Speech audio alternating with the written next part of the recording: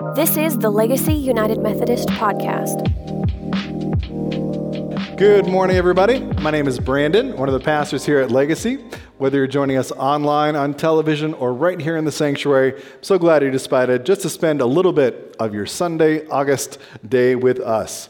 We're in a series called At the Movies, where we're exploring God's grace in some of our favorite films of the last few years. As Methodists, we understand prevenient grace.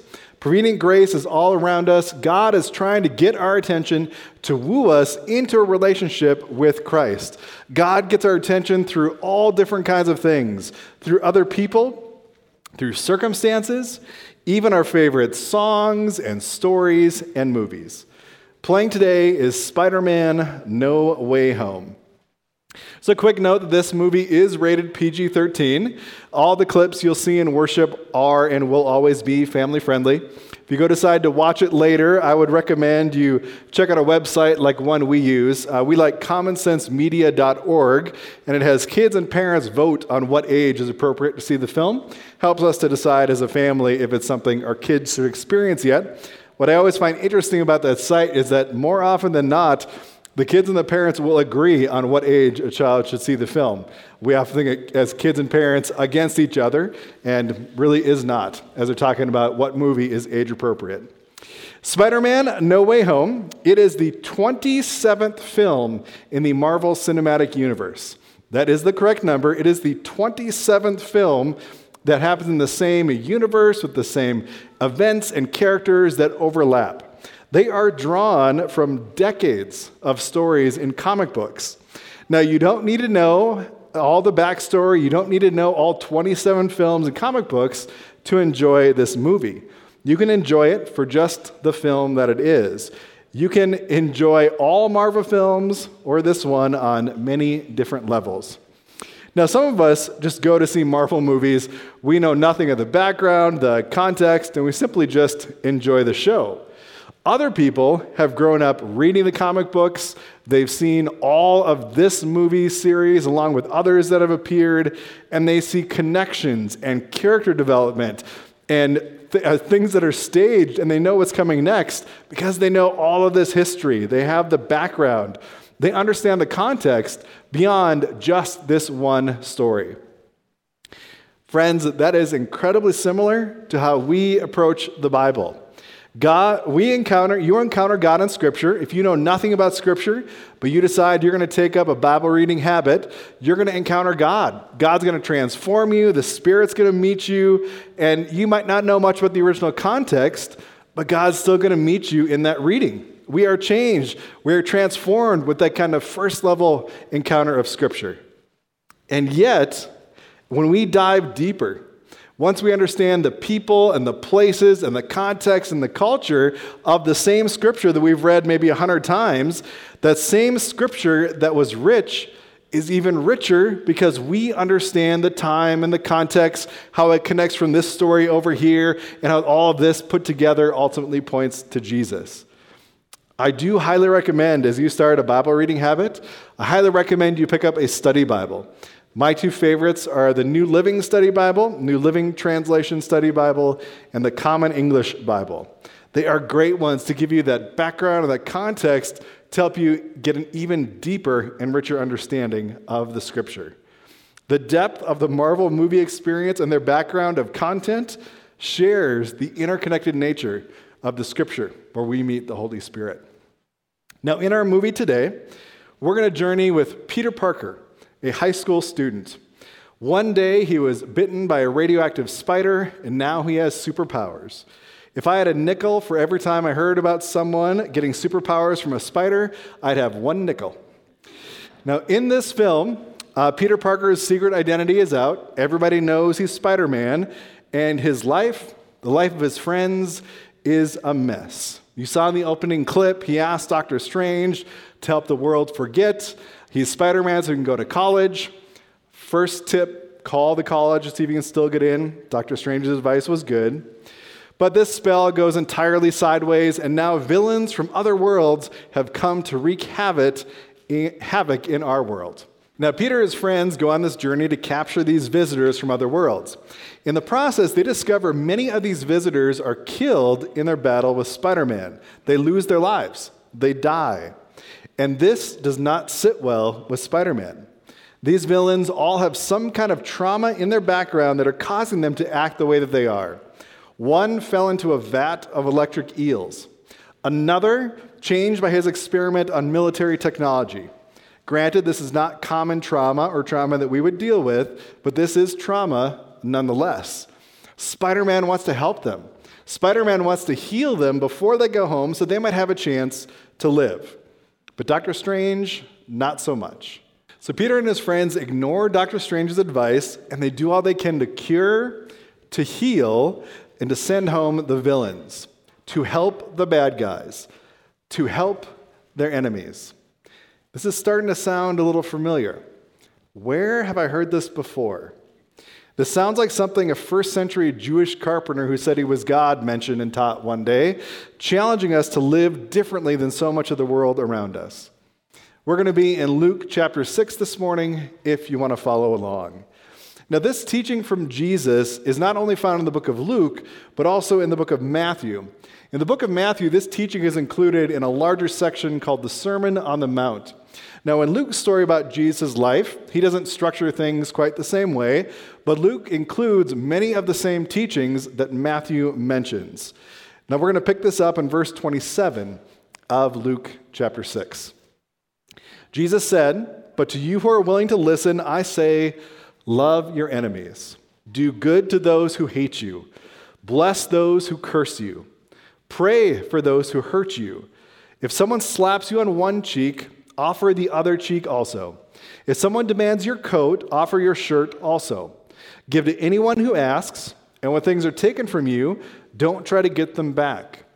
Do to others as you would like them to do to you. Love your enemies. Do good to them. Lend to them without expecting to be repaid. Then your reward from heaven will be very great, and you will be truly acting as children of the Most High. For he is kind to those who are unthankful and wicked. You must be compassionate, just as your Father is compassionate." We are called to love our enemy. It's one of the many hard teachings of Jesus we're expected to live out. Spider-Man and his friends, they do it. They do it almost automatically without any kind of thought or reflection. Of course, we're going to try and heal and fix the villains. Even though they're my enemies, even though they're seeking my destruction, even though they want me to die, I don't want them to die. I want them to be whole. I will show love to my enemies. Man, who would have thought words and actions straight from Jesus' mouth for my high school kid bitten by a spider? So who is our enemy? I'm guessing none of us have supervillains in our lives that look like a big lizard or electric man or a Sandman or a guy flying on a skateboard chasing you down or guys with their gigantic octopus arms on their back. No, our enemies are other people. And there are two kinds of enemies we deal with. The first is someone who is antagonistic against you, someone who is antagonistic towards you. Now, for whatever reason, you are sideways with them. Maybe your political persuasions could not be further apart. Maybe you live very different lives. Your jobs, your careers have pushed you apart. Maybe the values you hold dear are just not the same with this acquaintance or family or friend. Jesus says you can just ignore them and get on with your life. Now, that'd be a lot easier, though, wouldn't it? Instead, Jesus says, love your enemies. Love, not tolerate, not respectfully disagree, not agree to disagree, though all those might play a part, but love. Love requires thought. Love requires action. Love requires time and attention on our part. This person or that group that thinks of me as their enemy, I'm supposed to love them. How on earth are we supposed to do this? Luckily, Jesus gives us some ideas. Say it with me. The words are on the screen for you. Do good to those who hate you. Bless those who curse you. Pray for those who hurt you. Jesus says, bless them. Bless those who curse you. Our human reaction is to fight back, to fight fire with fire, to practice an eye for an eye and a tooth for a tooth when we're met with hostility, when we're met with anger. You come at me hot, and I'm going to come back at least that angry, if not more so, to show you I'm more in control.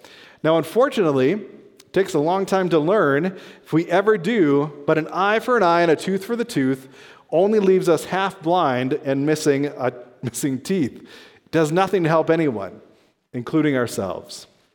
An eye for an eye is in our Bibles. It's in the Old Testament.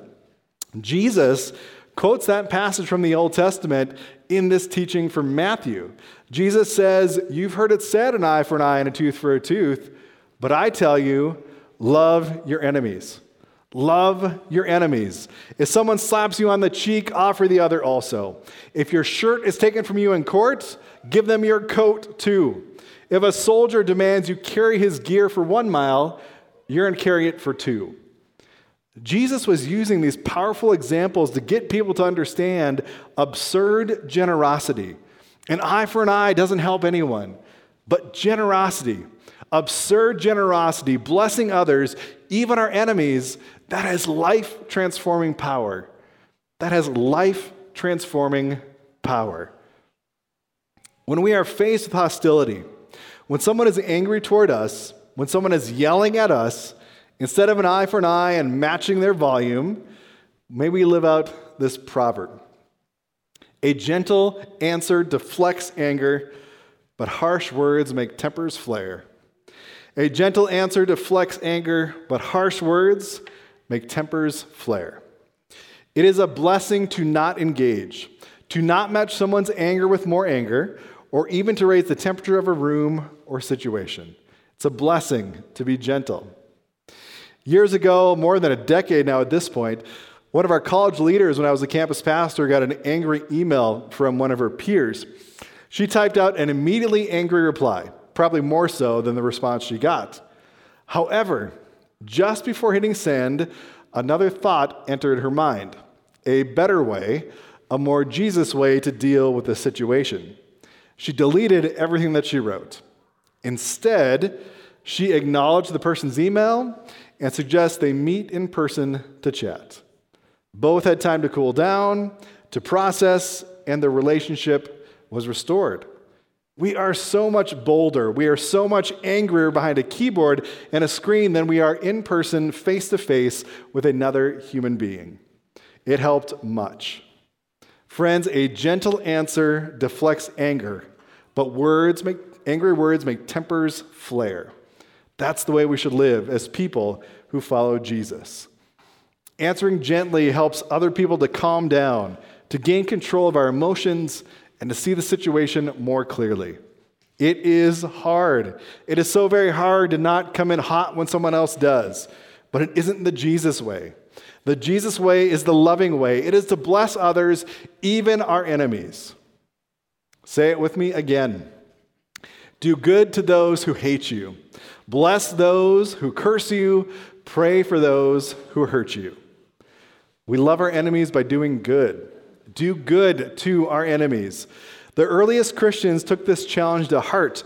They were an occupied people by the Romans, and they would indeed, when a soldier asked them to carry up their pack 1 mile, they would carry it 2.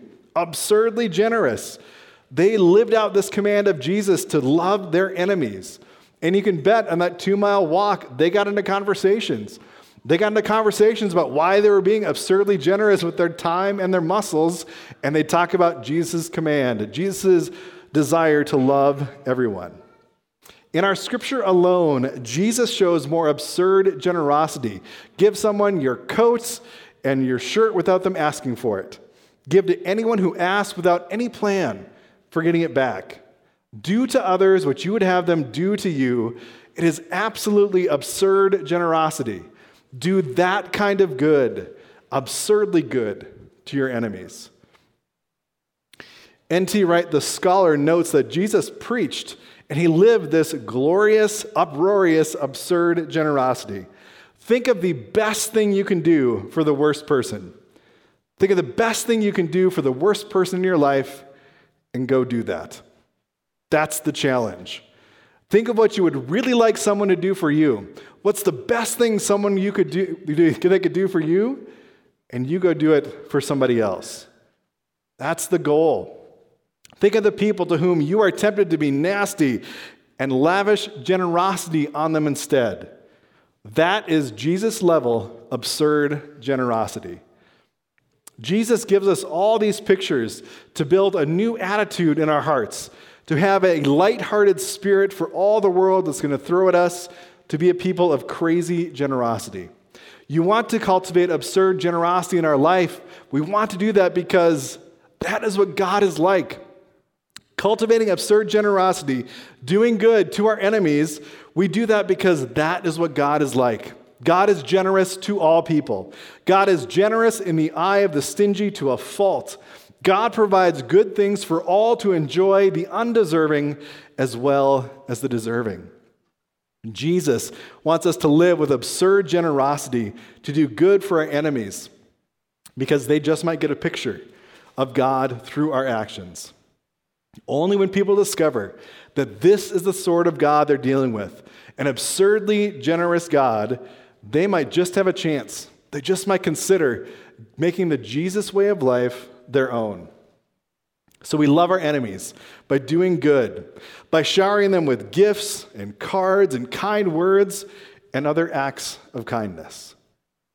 Do good to everyone, including and especially your enemies.